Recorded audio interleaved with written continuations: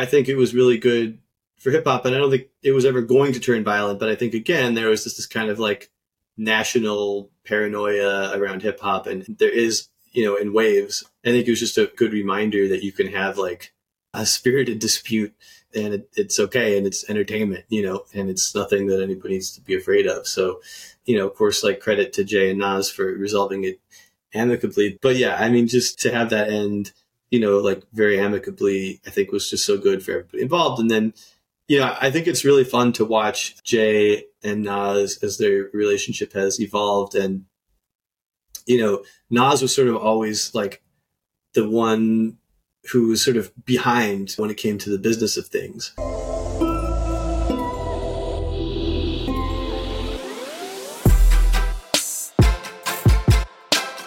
Hey, welcome to the Trapital Podcast. I'm your host and the founder of Trapital, Dan Runcie.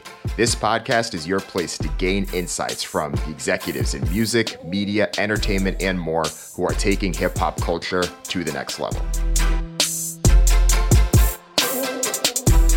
This episode is a rewind. We're going back in the clock to the late 90s, early 2000s, and we're revisiting one of the most iconic record labels at the time, the one and only Roc-A-Fella Records. Roc-A-Fella Records is the record label started by Jay-Z, Dame Dash, and Biggs Burke, and went on to be one of the most iconic hip-hop record labels and hip-hop brands. And that's a key thing from this conversation. I was joined by my friend, Zack Greenburg. He wrote Empire State of Mind, a biography on Jay-Z, and he also wrote Three Kings that broke down Jay-Z, Dr. Dre, and Diddy's business moves. So he was a perfect person to have this conversation with. We talked about the highs of this record label, the lows, some of the best business moves, where Jay-Z and Dame didn't see eye to eye, some of the dark horse business moves that they made, what was the best signing from Roc-A-Fella Records, missed opportunities, and more. If you enjoyed the episodes we did on Cash Money and Interscope, this one will be right up your alley, and we already know what it is when we're talking about Jay, Dame, and Big, so let's dive into it. Hope you enjoy it.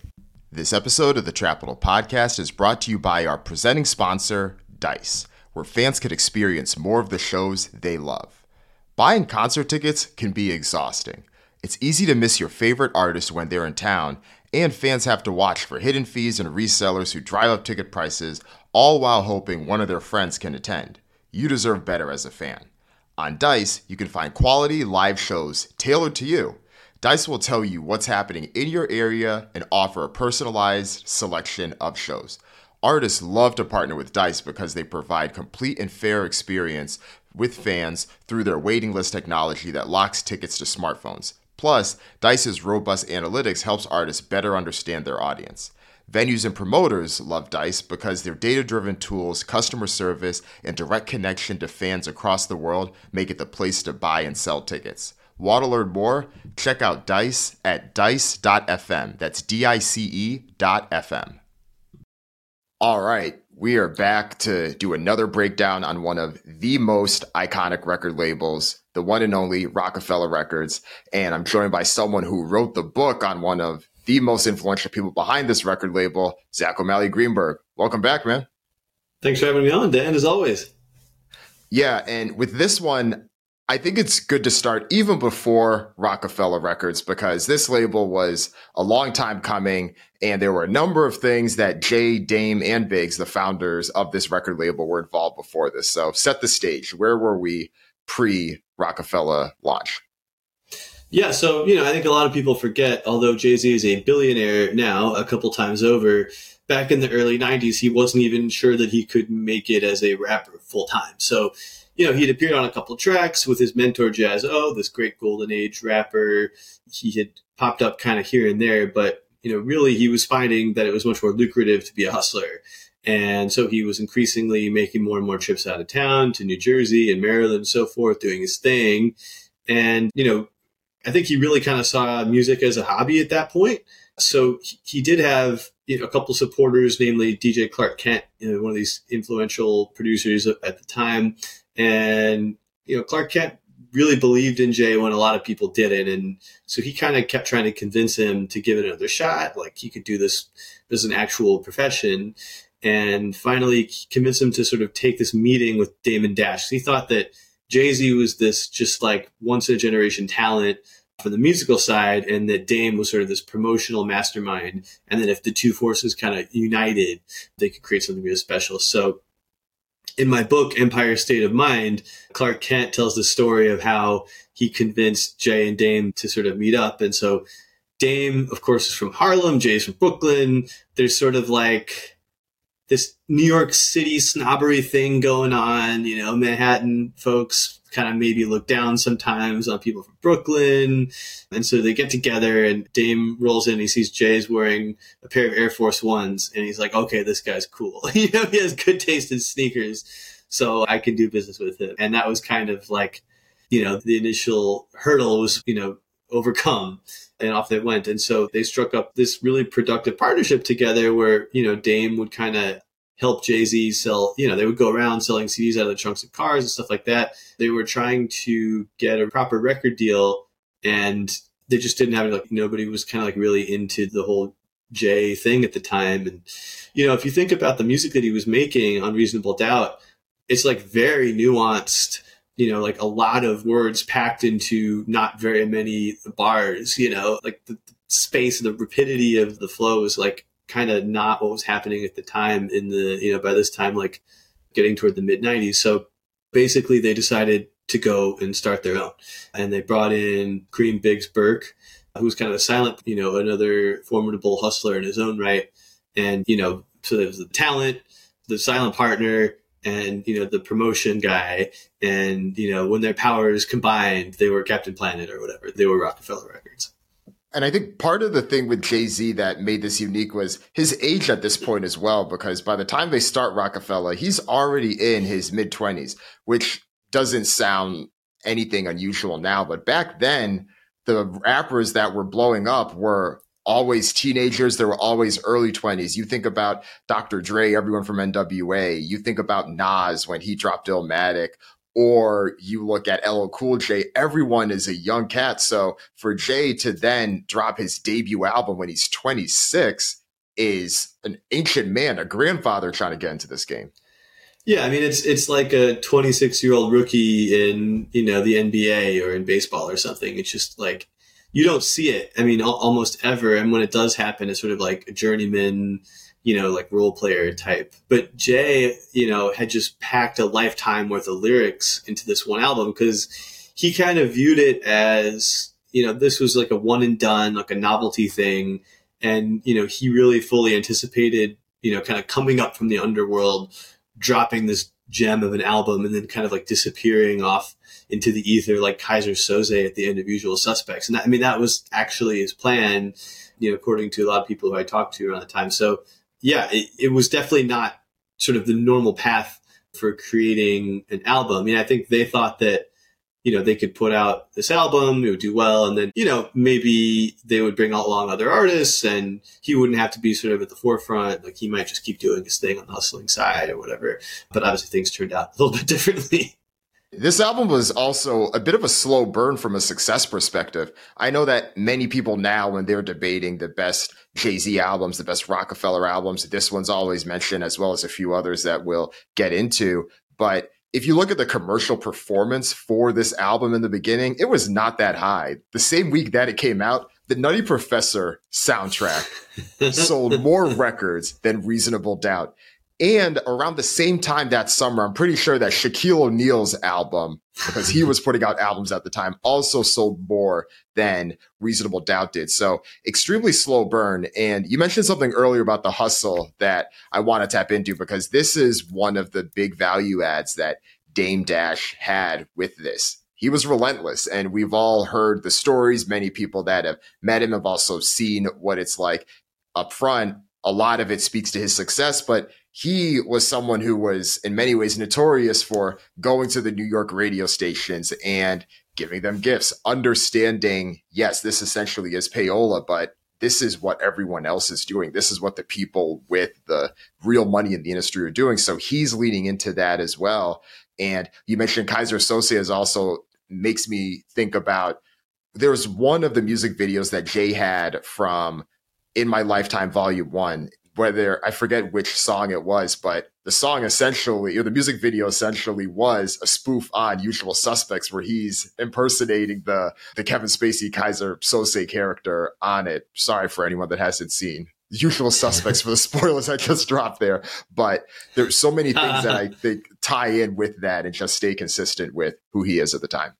Yeah, absolutely. And I mean, I think that whole album, the aesthetic was very like, maybe not Kaiser Soze, but, sort of like gangster movie sort of thing. And, all the album artwork, it's him in like a fedora and black and white and all that kind of thing.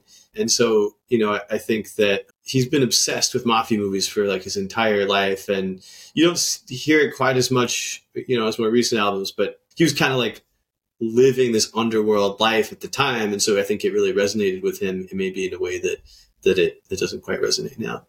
And I think, too, that was in a lot of ways the theme that we saw he did in the 90s. You definitely saw Big do it, especially in the whole life after death era right before he passed. And I think there were a few moments that gave him the initial bump even after having Reasonable Doubt drop. Jay himself was featured on the Nutty Professor soundtrack because he had the song with Foxy Brown that was also on his album. And then he's on Foxy's album a little bit later, her debut. He's also on... What's the song that Jay... Oh, they did Brooklyn's Finest on Jay's album. Going back to Cali was on there. Oh, my God. What an album. Yeah, but that was not... I would say Jay-Z got the better end of the collabos with the Brooklyn's Finest. I mean, that is a classic. Clark Kent produced that one also. And, that was kind of like... That was another funny story from the book. Like, that there was also a bit of a friendly rival. I mean, like they were buds and all, like Jay and Big, but there was like a little bit of a friendly rivalry between Jay and Dame and Puff and Big, because I think, so the whole Bad Boy thing was more established by the time that Roc-A-Fella Records came about. And so I think Puff was kind of like, Dame Dash, like another dude from Harlem, are you trying to be me kind of thing, And so in order to make that song happen, I think before Jay and Big were friends, Clark Kent kind of tricked them into recording the song together. So he was in a session with Big, and then he accidentally played a tape of a track that he had that was just an amazing track. And Big was like, that's great. I want to get on that. And he was like, no, I'm saving it for somebody else. And Big's like, well, who the hell else are you saving it for? And he's like, my man Jay, he's amazing. He's a beast. And Big's like, who? What? Jay, who? And so finally, like, Clark Kent sort of like goaded him into, unbeknownst to Big, Clark Kent had arranged for like Jay and Dame to be in a car downstairs. And he was like, oh, I think he's actually just coming in. And so he went down and he brought him up. And so like Jay went in and recorded his verses, I think right then and there. And he left spaces for Big to put his verses in. And when Big went in and he listened to it, he was like, oh my God, this guy's so good. I have to like go home and really think about this, about what I'm going to put in there in the spaces that he left for me. And I think after that, they were really good friends. But, it's that kind of like good-natured trickery, shall we say, that, I think some of these circumstances happen when you've got some egos in the building and you want to make some magic. And, as I recall, for the chorus, Jay and Big had like become fast friends. And so like they're leaving the studio and Clark's like, on the final day that Biggie came and recorded or whatever, and Clark's like, what should I do for the chorus? And they're like, just scratch something. And that was how it happened. Classic. And that's such a New York story. And it's also such a 90s hip hop story in terms of how the industry worked, having someone like, oh, so-and-so's just downstairs. They're going to come up right now because you have them, and right. How people worked things. Classic. And it speaks to where Jay was at the time, too, because as we mentioned, Reasonable Doubt, slow burn, took a while for it to get the respect that it deserves. But then you go to 1997, he has In My Lifetime, and that album also slow burn and wasn't necessarily as highly regarded as Reasonable Doubt, but still had some songs. And you could tell that Jay was trying to navigate a few things, whether it was he had the flashy suit era himself when he had the song Always Be My Sunshine. He's feeling that out. I mentioned he had the Kaiser Sose spoof music video, but it really isn't until 1998 where things start to change. So a few things happen here. the album, Volume 2, Hard Knock Life, comes out. That song, Hard Knock Life, changes everything for the trajectory of that label. And that's when they start the partnership with Def Jam. So let's talk about the Def Jam piece first. Can you talk a little bit about that one and break it down? Yeah, so as I recall, in early Roc-A-Fella, they had struck this distribution deal. I think it was with Priority, and Reasonable Doubt was, they had already been selling it on their own, sort of informally out of the trunks of cars, and then Priority, was distributing it, but it was kind of a disaster. They weren't paying Jay on time, or maybe at all at some point, and so he just kind of went back to them and was like, if you're not going to be paying me everything, you're not paying me on time or whatever, just like give me my masters back and get me out of it.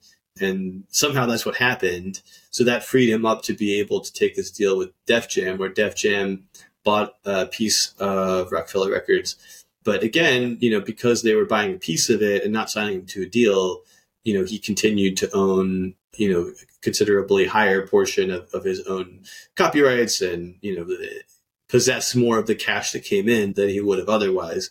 But, he already had the success. They already had this apparatus set up. So he had he had leverage in the negotiation. And I think, even though his second album, I think, was kind of a dud, and he would always, he has said in interviews that that's his worst album and the one that he'd like to have back. He had some heat, with Reasonable Doubt, and then kind of coming off the heels of Biggie's death and being sort of the heir apparent. It was tight with Puffy, who produced the second album, for better or worse. But, I think that really gave them sort of the ability to get what they wanted at a Def Jam, which was I think part of the reason that first album didn't do so well. And I think it was until fairly recently his worst selling album, until sort of the back catalog began to catch up. But what they needed was distribution in those days was really important. You needed, you could have Damon Dash haranguing people at at radio stations all you want, but in order to really have the kind of national scale that you need to be a superstar, at least in those days, you really wanted to do with the label. So that's what they did. Right. You needed someone that could get 500,000 units to 7,000 distribution points. And there were barriers to entry in order to do that. And yeah, to your point, I don't care how many bottles of champagne you try to give to Hot 97. That's not going to make that happen without it. Right. The thing that I always think about with this era, though, is the terms of this deal, because at least what we've seen publicly was that Def Jam had taken a 50% stake in Roc-A-Fella Records, and it was for $1.5 million.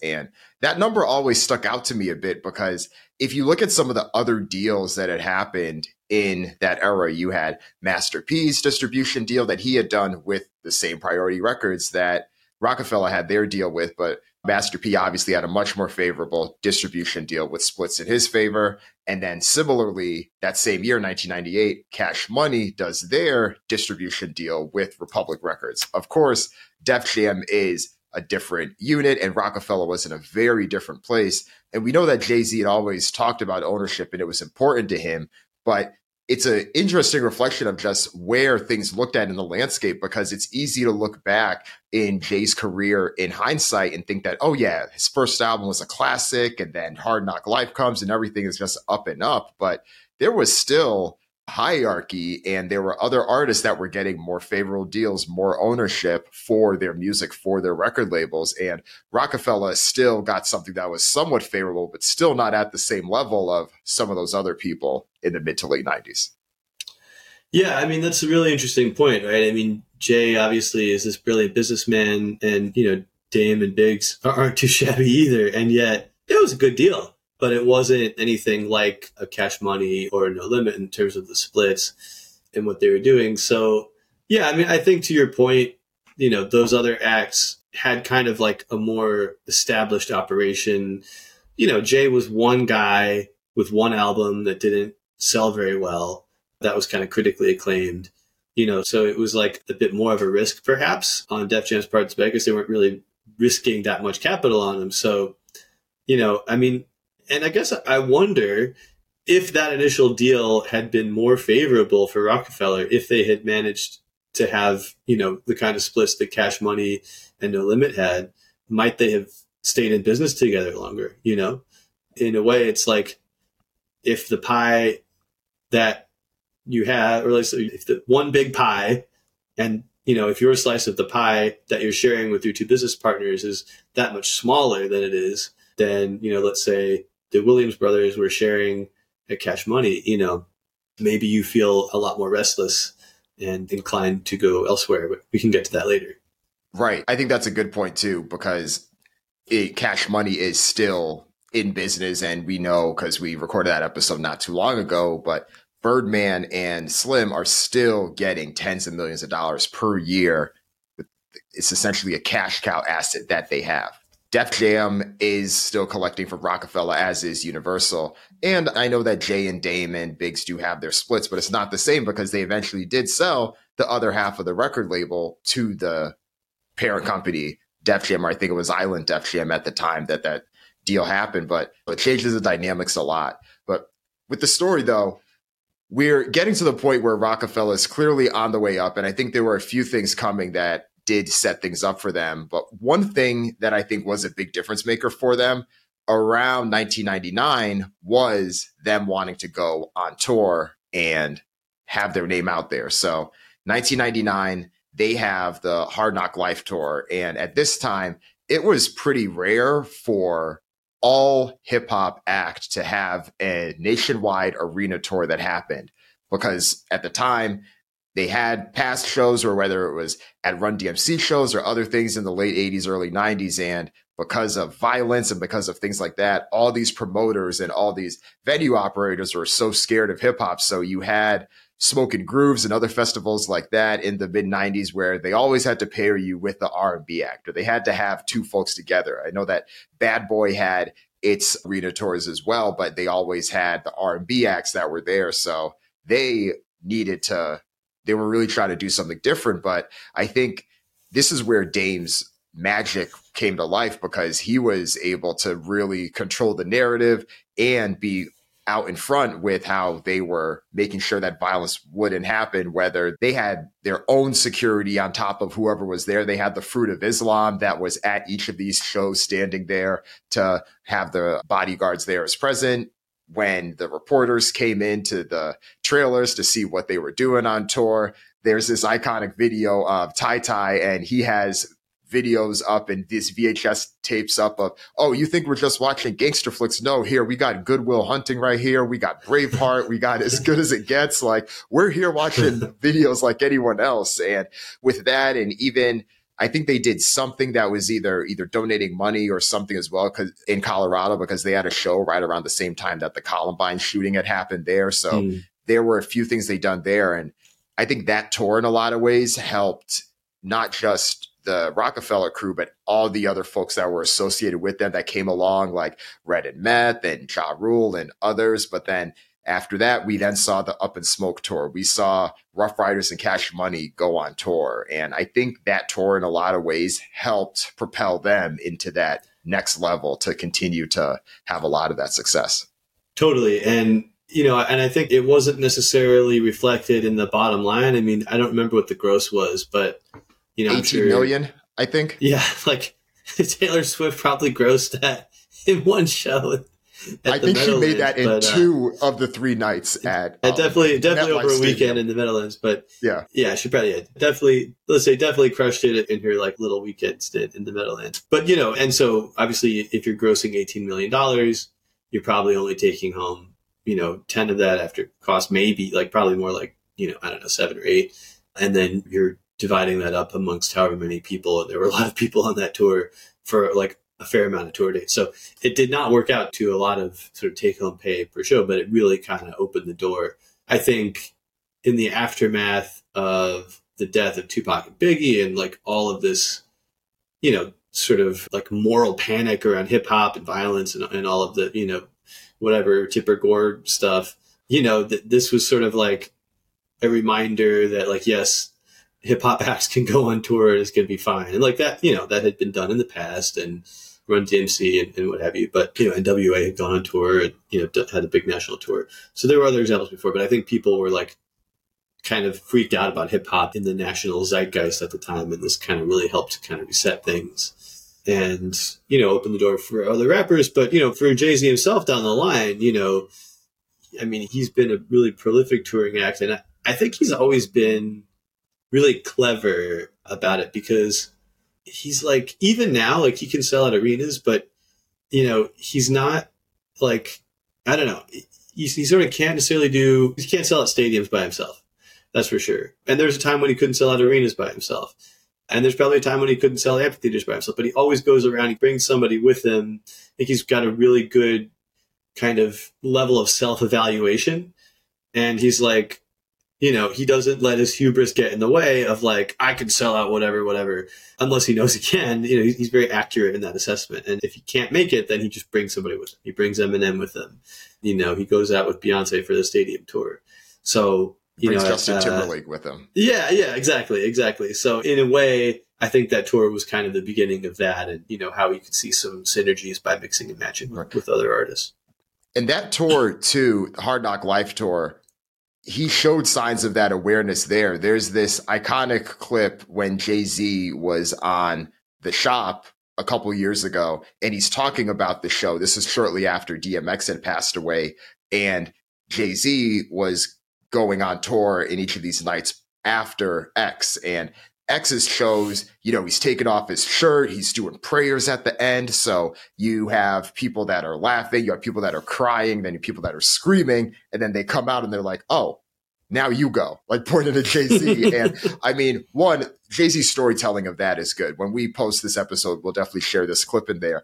But two, it showed this awareness that people have spoke about of, and it's also what you're saying, even if he may not have always been the central act. And another running thing that people have said over the years, what year was Jay-Z the top guy in hip hop? And I think that is a very debatable thing, but it's the longevity. And that's the thing that speaks to it, and how he's been able to stay through that over the years. And because he was always that core piece, like we said, this is probably one of the reasons that they didn't get a No Limit or a Cash Money type deal. It really was just him. I think there was that one R&B album that Roc-A-Fella had released in 1997, but didn't really go anywhere with that artist. So things didn't really pick up until late 90s, early 2000s, and you start to see more of the artists on Roc La Familia, and they're really able to spread their wings in that way. Yeah, I mean, another thing to remember at the time, especially, I think it was 98, 99, that was when, Def Jam. So I think Def Jam had already taken a pretty significant institutional investor, but they were selling the company, or like maybe the remainder of the company or most of the remainder of the company. There's this really, really big deal happening. And I forget which sort of European entertainment conglomerate it was. Was it Bertelsmann, or it was like something that's since been reconstituted or whatever? But the deal was going to happen, and the deal was going to be for whatever multiple of revenue that Roc-A-Fella that Def Jam had produced in the prior year. And so I think it was the calendar year of 1999. And so Lior and Russell just like leaned really hard on Jay and DMX, and they were like, we need you to put out like 2 albums in 12 months because we're just going to get a multiple of that. And I don't remember the exact advances that were given, but, I'm sure it was considerable. And so, they were able to put out like each of them 2 really killer albums in the span of like about 12 months each, which is like kind of unheard of these days, right? I mean, Jay-Z goes like 5 years between albums now. And, I think that was volume 2 and volume 3 for Jay-Z. And I think for DMX, it's Dark as Hell and Hot, and then Flesh of My Flesh, Blood. And those were like, and then there was X, was the third. Oh, then there was X. That's right. So those were like for each of them 2 a year and a half career albums. I mean, back to back, man, like to have that much sort of creative energy, to do it so quickly, and to have it sell so well. I mean, it's quite a feat. And, and they personally enriched Russell and Lior and Rick Rubin, like I would say quite substantially, because it just drove up that multiple. And I think a lot of people kind of forget how critical they were, to that process. But it probably also got Jay-Z thinking like, why am I working so hard to make somebody else, I'm getting rich, but they're getting wealthy. And I think the gears are continuing to turn for him at that point. He's like, how do I kind of get to be more in their position? Right. Because I think at this time, this is when you start seeing more of the Roc-A-Fella expansions in a few ways. First, Dame is already thinking about ways to extend this brand. You see rock film. Streets is Watching comes out in the late 90s, and then they put out a whole documentary about the Hard Knock Life tour as well, and they start selling that as the DVD. Rock-Aware comes out, and we're going to do a whole episode about Rock-Aware eventually, but Rock-Aware itself. And then you also just start to see more and more product coming from Roc-A-Fella that isn't necessarily from Jay himself.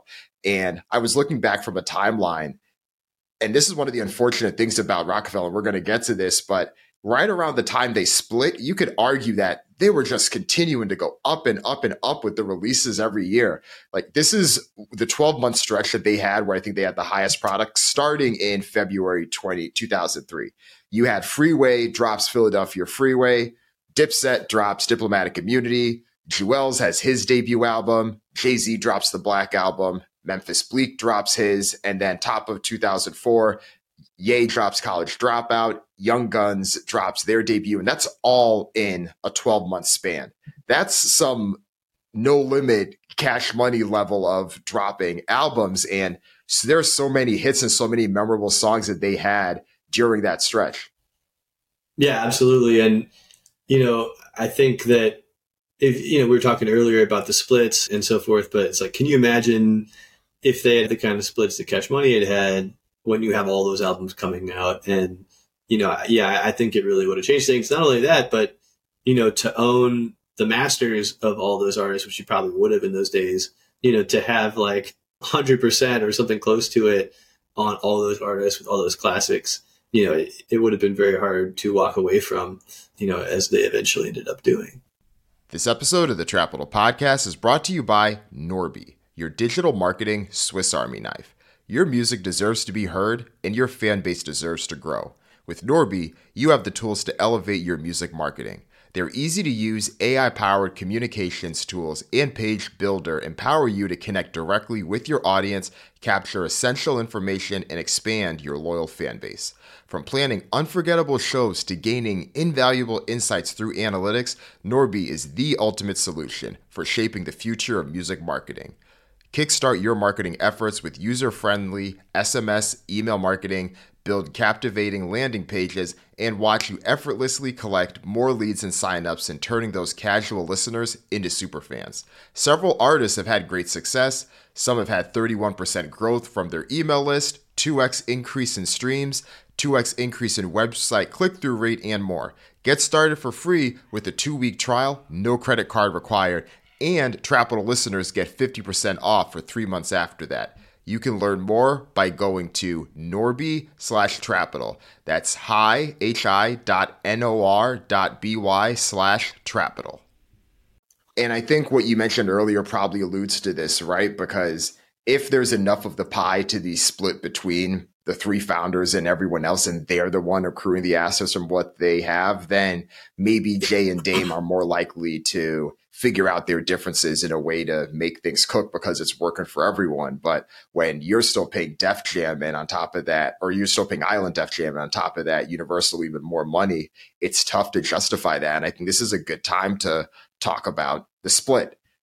The infamous split between Jay-Z and Damon Dash. You could start to see that the two of them were going in different areas where Jay-Z was wanting to be really focused in on what he was doing from a music perspective, wanting to expand there and wanting to just do different creative things. But Dame had his own approach. And we talked a little bit about that with the films and the sports and other things too. But he also wanted to do things his way. He was starting to get a little bit more spotlight. And then there's that infamous clip of them at Summer Jam 2001 where Dame Dash is in his full element and Jay-Z's just like expressionless. And that clip is often looked at as like, you knew from this moment that these two just weren't necessarily going to be at the same page because this is 2001. Jay-Z's about to drop The Blueprint, his masterpiece. And granted, he could have just been in the zone or whatever, but it's definitely an unfortunate thing because granted, Jay-Z was able to reach further heights, but you never know what could have happened. You just look at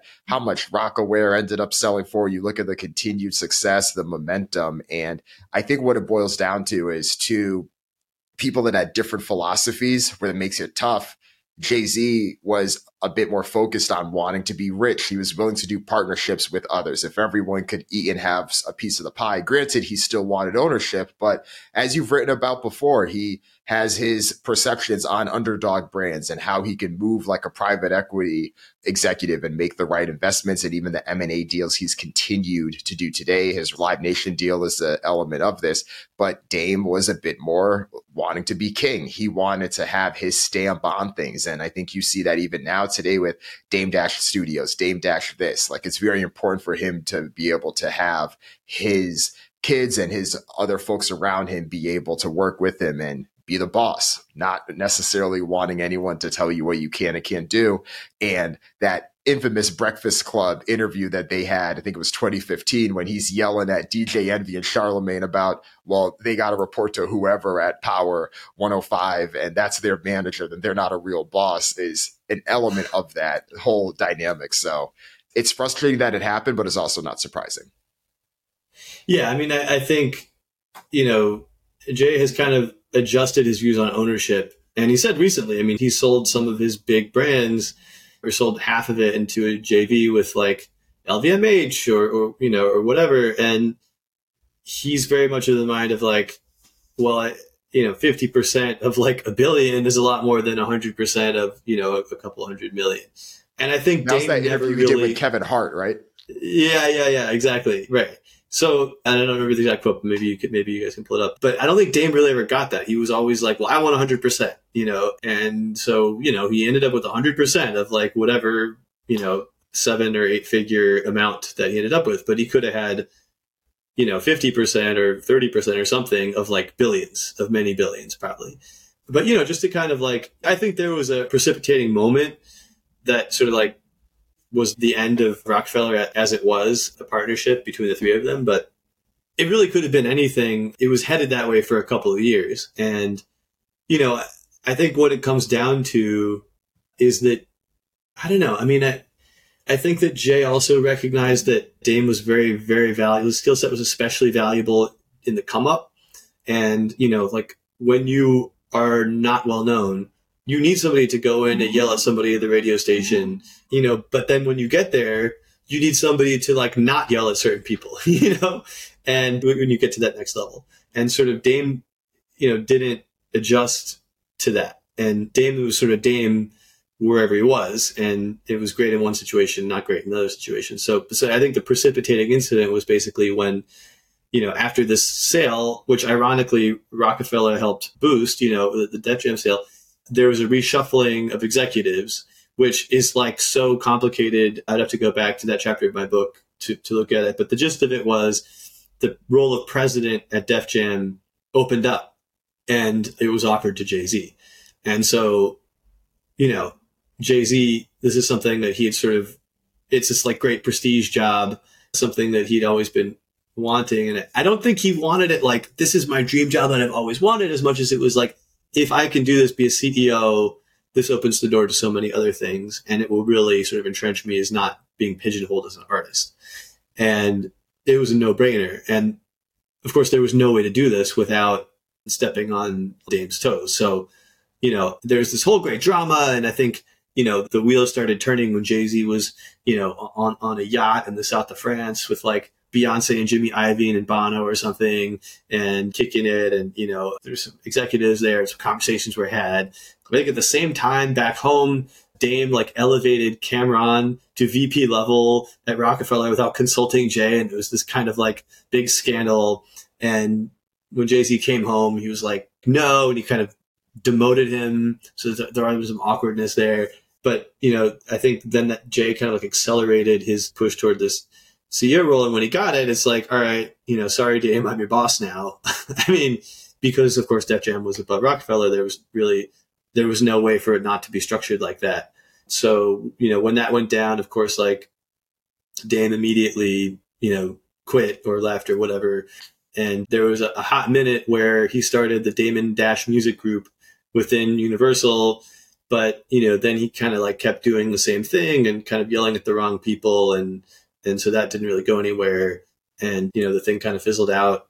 And Jay offered to, I think he wanted to give, at the time, he wanted to give Biggs and Dame like all of his pre-existing masters in exchange for exclusive ownership of Reasonable Doubt.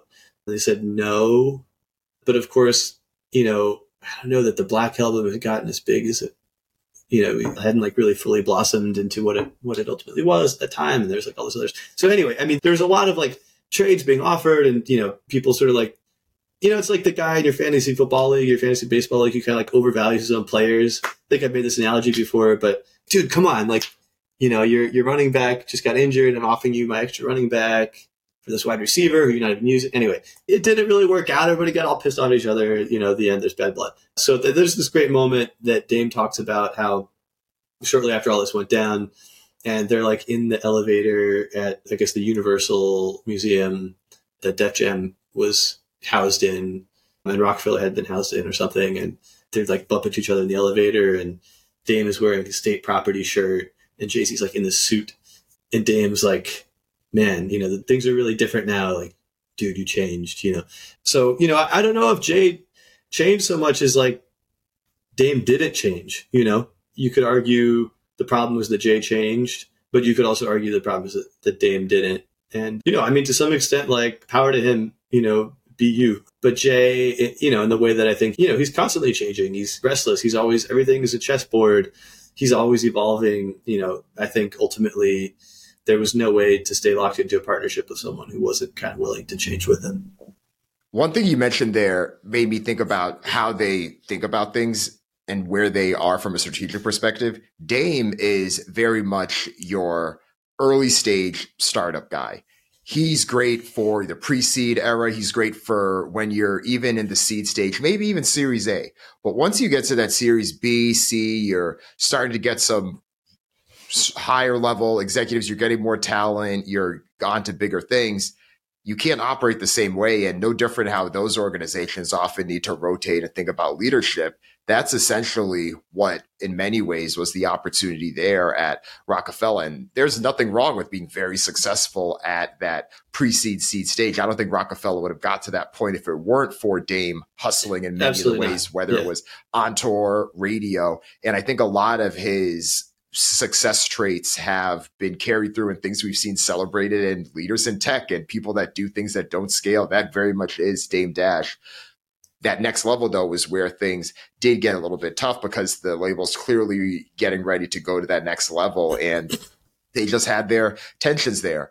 The thing that was unique, though, about their tensions is that the artists themselves that were on Roc-A-Fella started picking sides in terms of who they wanted to be with, who they were going to side with, Jay versus Dame. And as you mentioned, Dame was the one that had elevated Cameron, who was the leader of Dipset at the time, to that VP level. That then brings everyone from Dipset under his umbrella. But Ye, who just dropped The College Dropout, and he was the one that was always trying to make it, he then signs with Jay. He also has a very memorable interview on The Breakfast Club where they asked him about this, and Ye was the one that was like, me and Dame, we're the same. We think the same. This is how we act and go about things. But I could learn more from Jay. He knows how to talk to people, and he uses Jay's iconic lines. He's like, Jay knows how to move in a room full of vultures. That's just how he is. And sometimes I be talking and saying the wrong things, which is a very ironic thing. I don't know if Kanye himself would admit that now, because that very much is a self-serving prophecy.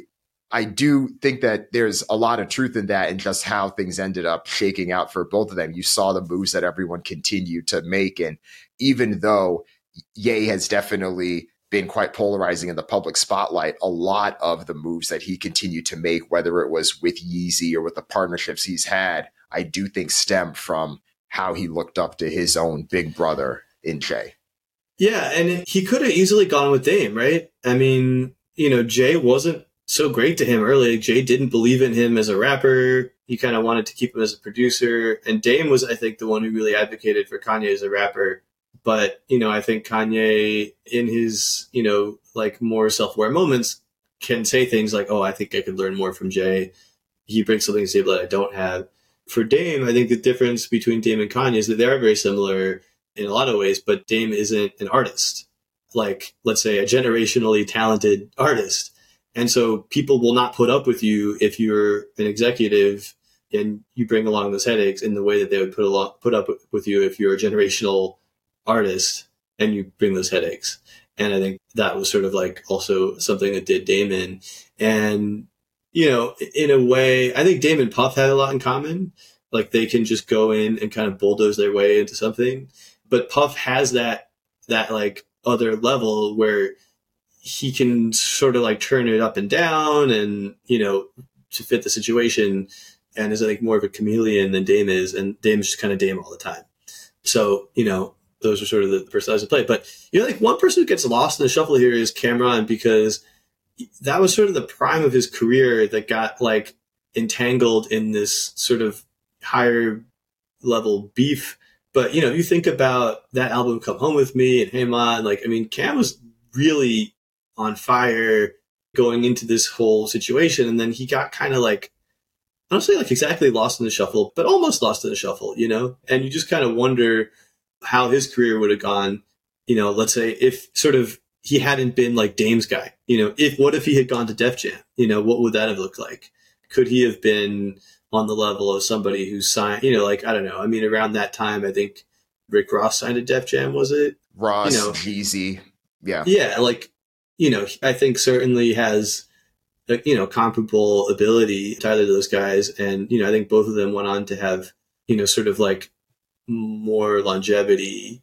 But like, I think some of the Dipset classics and some of his solo stuff too, I mean, it's pretty unbeatable. So, I just wonder, he's had a really good career either way, but like, I don't know that he ever like broke through that next level consistently, to the point where he could just kind of stay there indefinitely. And I wonder if he might have, if things had kind of gone differently in the J Dame scenario.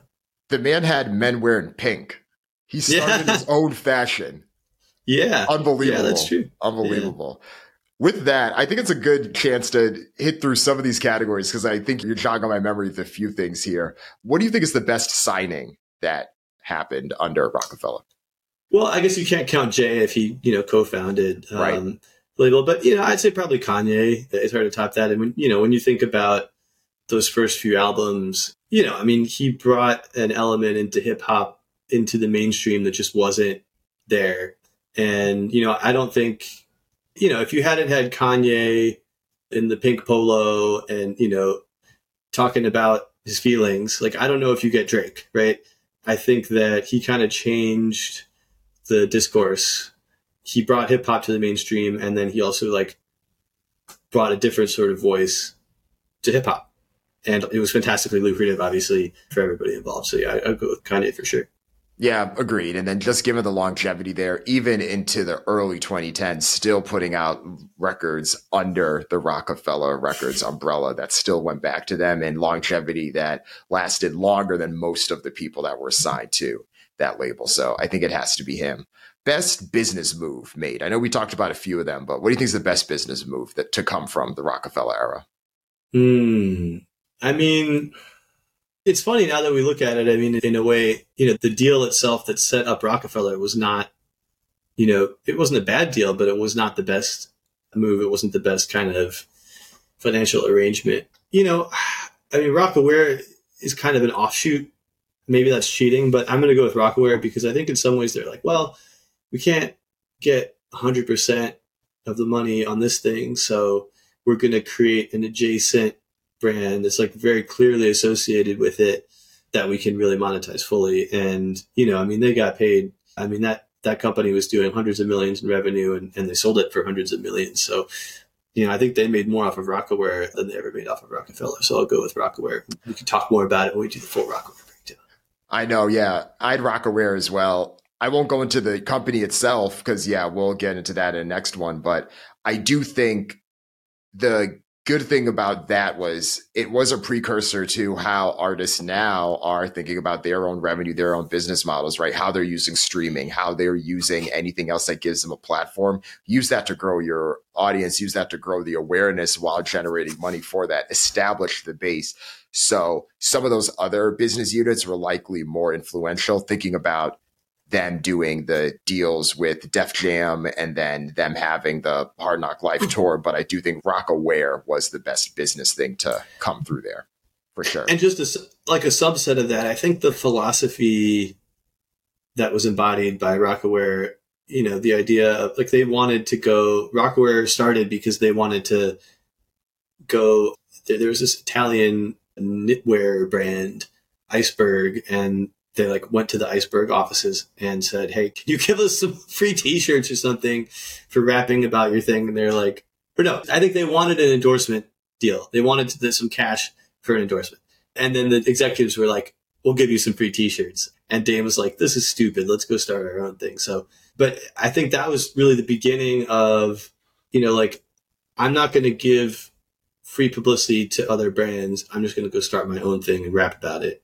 Like other rappers had done it, but it became so pervasive for Jay-Z's mindset. It wasn't just like, I'm going to do my own clothing line.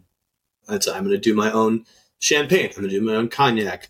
I'm going to try to do my own car. I'm going to try to do like a freaking video game. He was involved in so many things that kind of sprung from that. So I think the implications were much broader than just the clothing aspect. Agreed. Next one here is the dark horse business move. So one that we actually haven't talked about, but I do think is one that Roc-A-Fella definitely lead into was the Jay-Z and Nas beef.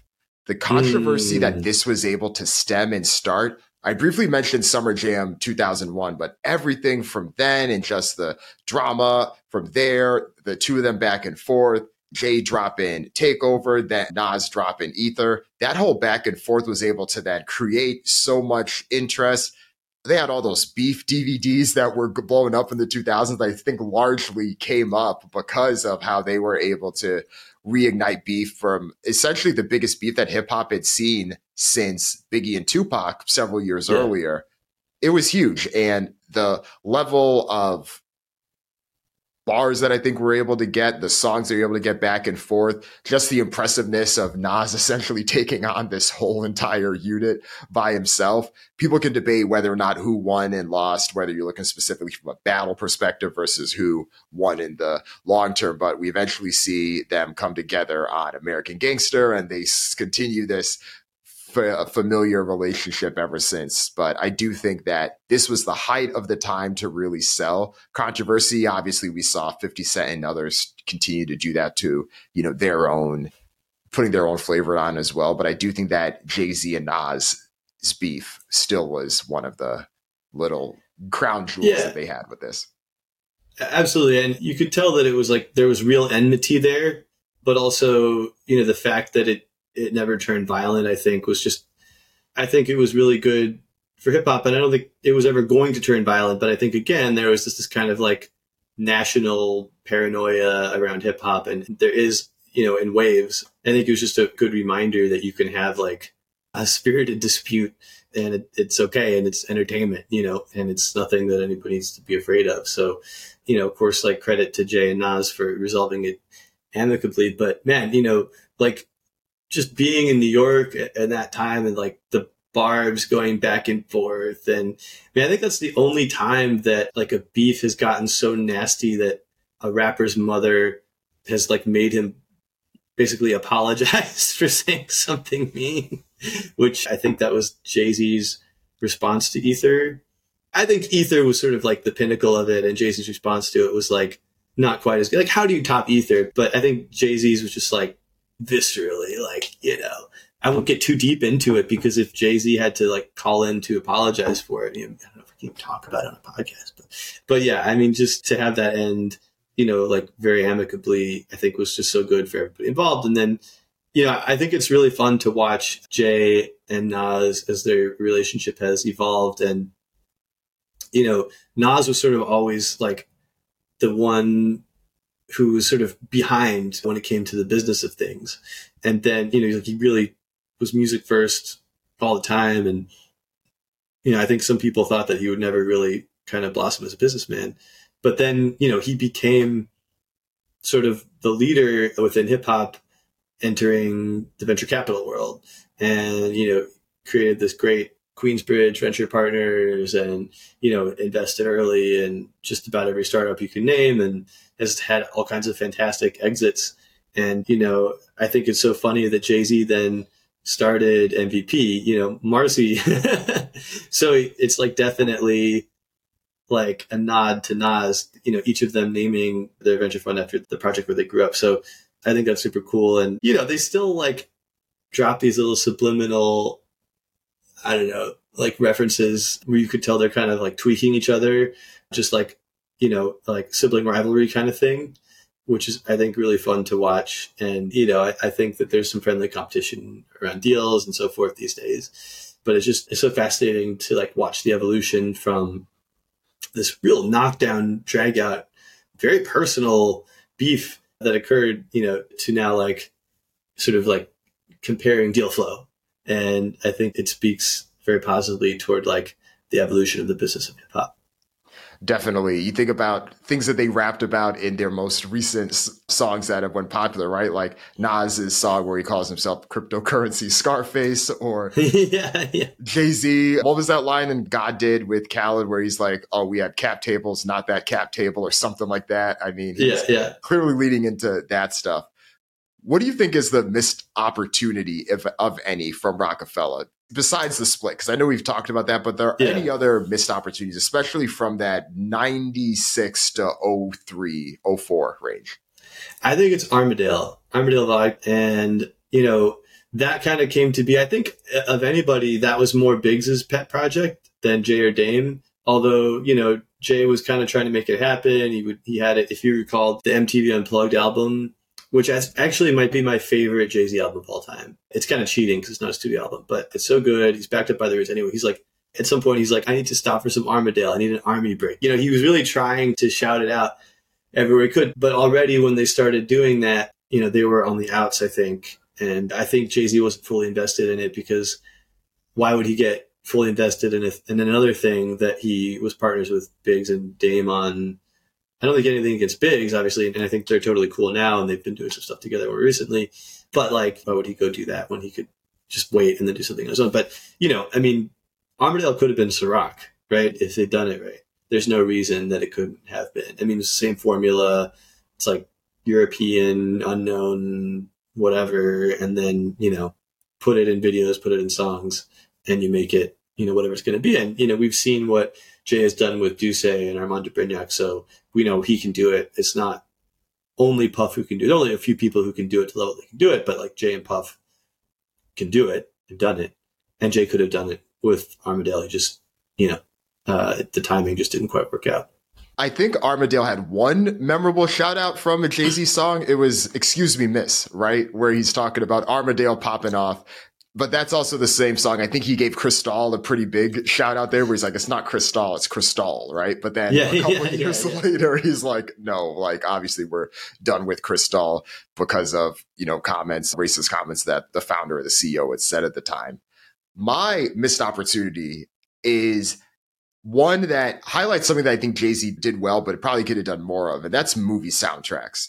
If you ask certain Jay-Z fans, I do think that they have American Gangster as one of their top Jay-Z albums, as they should. It's a great album. I honestly think the album's probably even better than that movie is in particular points. But Jay-Z, so that movie, that soundtrack comes out 2007. He missed, I think, an entire wave of times when movie soundtracks, in my opinion, were just bigger deals than they are by even 2007 and even later on. And now I think it's very hit or miss that you could even get a soundtrack to that level, but especially during the rock era. And I know that he had songs that were popular on them, but really being the MC behind an entire soundtrack in that type of way, I think there probably could have been more opportunities to do something like that earlier on. Oh, I like that. That's a really deep cut. So a few more things here on Roc-A-Fella. Well, we've seen just continued spats back and forth, not necessarily jabs, but just comments back and forth between Jay and Dame. It's been nearly 20 years since this split. We've definitely seen more from Dame than Jay. And it's one of those things where it does become a bit sad to see and frustrating to see at times, and not that you expect them to be best of friends. We have seen Jay-Z say things that are quite complimentary. When he got inducted into the Rock and Roll Hall of Fame, he did shout out both him and Biggs and say, hey, this wouldn't have happened without either of you, regardless of what had happened, you know, in our past. got to give you guys both shouts for that. But then we've also seen Dame say things during the years, and I think he's alternated on whether or not he's wanted to speak on them and stuff. But it's one of these things that is a bit frustrating to see, because I think about it when I think about NBA players and how they've had issues over the years. Kobe and Shaq, of course, infamously, they continued to talk about each other for years. And then eventually they came and they had that sit down chat on TBS, right, where they're talking back and forth. If Jay and Dame ever did something like that, they don't even have to go do it on some platform. They could do it on their own thing. It would be box office. It would be great to be able to see that and just see how then hear them talk things out. Because even another NBA thing, Kevin Garnett and Ray Allen, of course, had their infamous dispute because Ray Allen went to go join the Miami Heat. Kevin Garnett, very intense, hated that. That was their rival. But then after Ray Allen had walked past him at the 75th anniversary thing last year, that's when KG was like, okay, what if Ray Allen passes away the same way that Kobe Bryant did? I would be very upset with myself if that ever happened. So it's like, hey, you guys are both in your 50s now. You never know what can happen. We're seeing a lot of artists and a lot of entertainers that we love that are around the same age as Jay and Dame have unfortunate health scares. If there's a way that, not even that it needs to be public just for our consumption, but if there's a way to see them ever rekindle things on that perspective, that would be nice to see, at least in a public way. Yeah, I mean, I think it'd be great. I just don't know that it would happen, you know? I mean, I think that Jay has so fully moved on. I just don't know if he would do it. And I think just sort of like the nature of Dame is to sort of like want the spotlight. And I think Jay just kind of like wouldn't want to deal with that, you know? I think Dame would want to come into it with sort of like equal billing. And it kind of goes back to a strategy that Jay has had throughout his career, which is like, you know, I think he learned this when he had that line, I'm about $1, what the fuck is 50 cent? And this is like when nobody knew 50 Cent was. And it kind of catapulted him into the conversation. Even though within hip hop, Damon Dash is obviously, you know, really well known and, let's say, highly respected by some, maybe infamous to others, but, you know, he's definitely a known quantity. I think in the national conversation, Damon Dash is not known. And I think that now that Jay-Z is in this sort of international phase of his, you know, of his career, like that same philosophy might apply. Like, I don't want to sort of like give free publicity to somebody, you know, for no reason. So, you know, I don't know. I mean, maybe if you were in some kind of legacy burnishing mode and like, you know, mending fences or something like that, but it might have to come down to some kind of like somebody has a health issue situation, you know, for it to really like resolve it in that way. And I just don't know, like, again, in terms of it being, you know, like box office, I mean, it would be great versus, you know? Yeah. But I don't know that people would tune in for like a Jay Dame special or something like that. And I don't know that that's what Jay would want for his brand. I think, you know, Jay-Z wants to be like Jay and Bill Gates do a one-on-one sit down. Like, I don't think he wants to like go back to that period of his life. I think that's fair, because I think that's a good clarification, because it would almost be like, maybe it would be less like the Kobe and Shaq thing. It would almost be more like Jordan and Pippen, where like Pippen is the one that's like wild shit about Michael Jordan, and Michael Jordan's like, I'm in rooms right now considering selling my stake in the Charlotte Hornets for hundreds of millions of dollars right now, maybe even billions at this point. So I think, to your point, it likely is something that would mean a lot to people within hip hop, but not necessarily at this level where, you know, it's not like both of these people were clearly at doing the same thing. They were complementary, but one was the artist, and the artist is always going to have a bit of that pull there. So, and I guess before we close things out, as we do with these case study breakdown episodes, we always break down who won the most from this record label in this era. Jay-Z's the obvious answer, but if we were to take Jay-Z out of the equation, who do we think is the person that won most from Roc-A-Fella Records? Well, I mean, you know, I would almost argue that Dame was the big winner over Jay, because Jay has gone on to do all these other things. And granted, like, if he hadn't gotten his start and Dame hadn't been sort of like the early stage VC for him, would he have finally made it? I kind of think he eventually would have made it anyway. And I think that, the Roc-A-Fella years were the peak of Dame's career. And, he will always be known in some circles and, and revered in some circles for his role there, in a way that I'd say nothing he's done since has sort of done for him, if that makes any sense. I get that. I follow that logic. My answer is Kanye. And I think we talked about this a little bit, but because I think the core piece of the question is, where would this person have been without Roc-A-Fella Records, right? I feel like Dame probably would have found someone, probably even another artist in Harlem to attach his way to. I don't think there was anything stopping him in the late 90s era from doing what he could have teamed up with Irv Gotti and done it with Murder Inc. I think he could have done it with a few of these other groups potentially. But would Ye have been in the same situation if it weren't for Roc-A-Fella? I think he clearly is talented, but I think he needed a little bit more of the stars aligning in the right way for him to have had the career. Interesting. Yeah. And I think, specifically what he was selling, nobody was buying at the time, right? And it took someone with street cred, someone like Dame, someone like Jay, to take a chance on him and elevate him and sort of into the national conversation that then, allowed there to be sort of more demand for it and for people to really get invested in it. So, yeah, I think Kanye would have figured something out, but, I really do wonder. He might have just gone a totally different route, he might have just been unknown in hip hop circles, but gone and done something totally different in fashion circles, and maybe become known in hip hop circles only in the way that somebody like Virgil Abloh became known. Right. Or almost like a Jay Dilla or someone like that. You have to be in it. And then you're like, do you hear the brilliance of the music that this person produced? Yeah. Yeah. That's a really good point. So it could have been a very different path for him too. Yeah. It's good. It's a good one. Yeah. Well, I know we could talk for another hour about Roc-A-Fella itself. All right. Very good. Thanks again, Dan. You too, Zach. Thanks, man. If you enjoyed this podcast, go ahead and share it with a friend.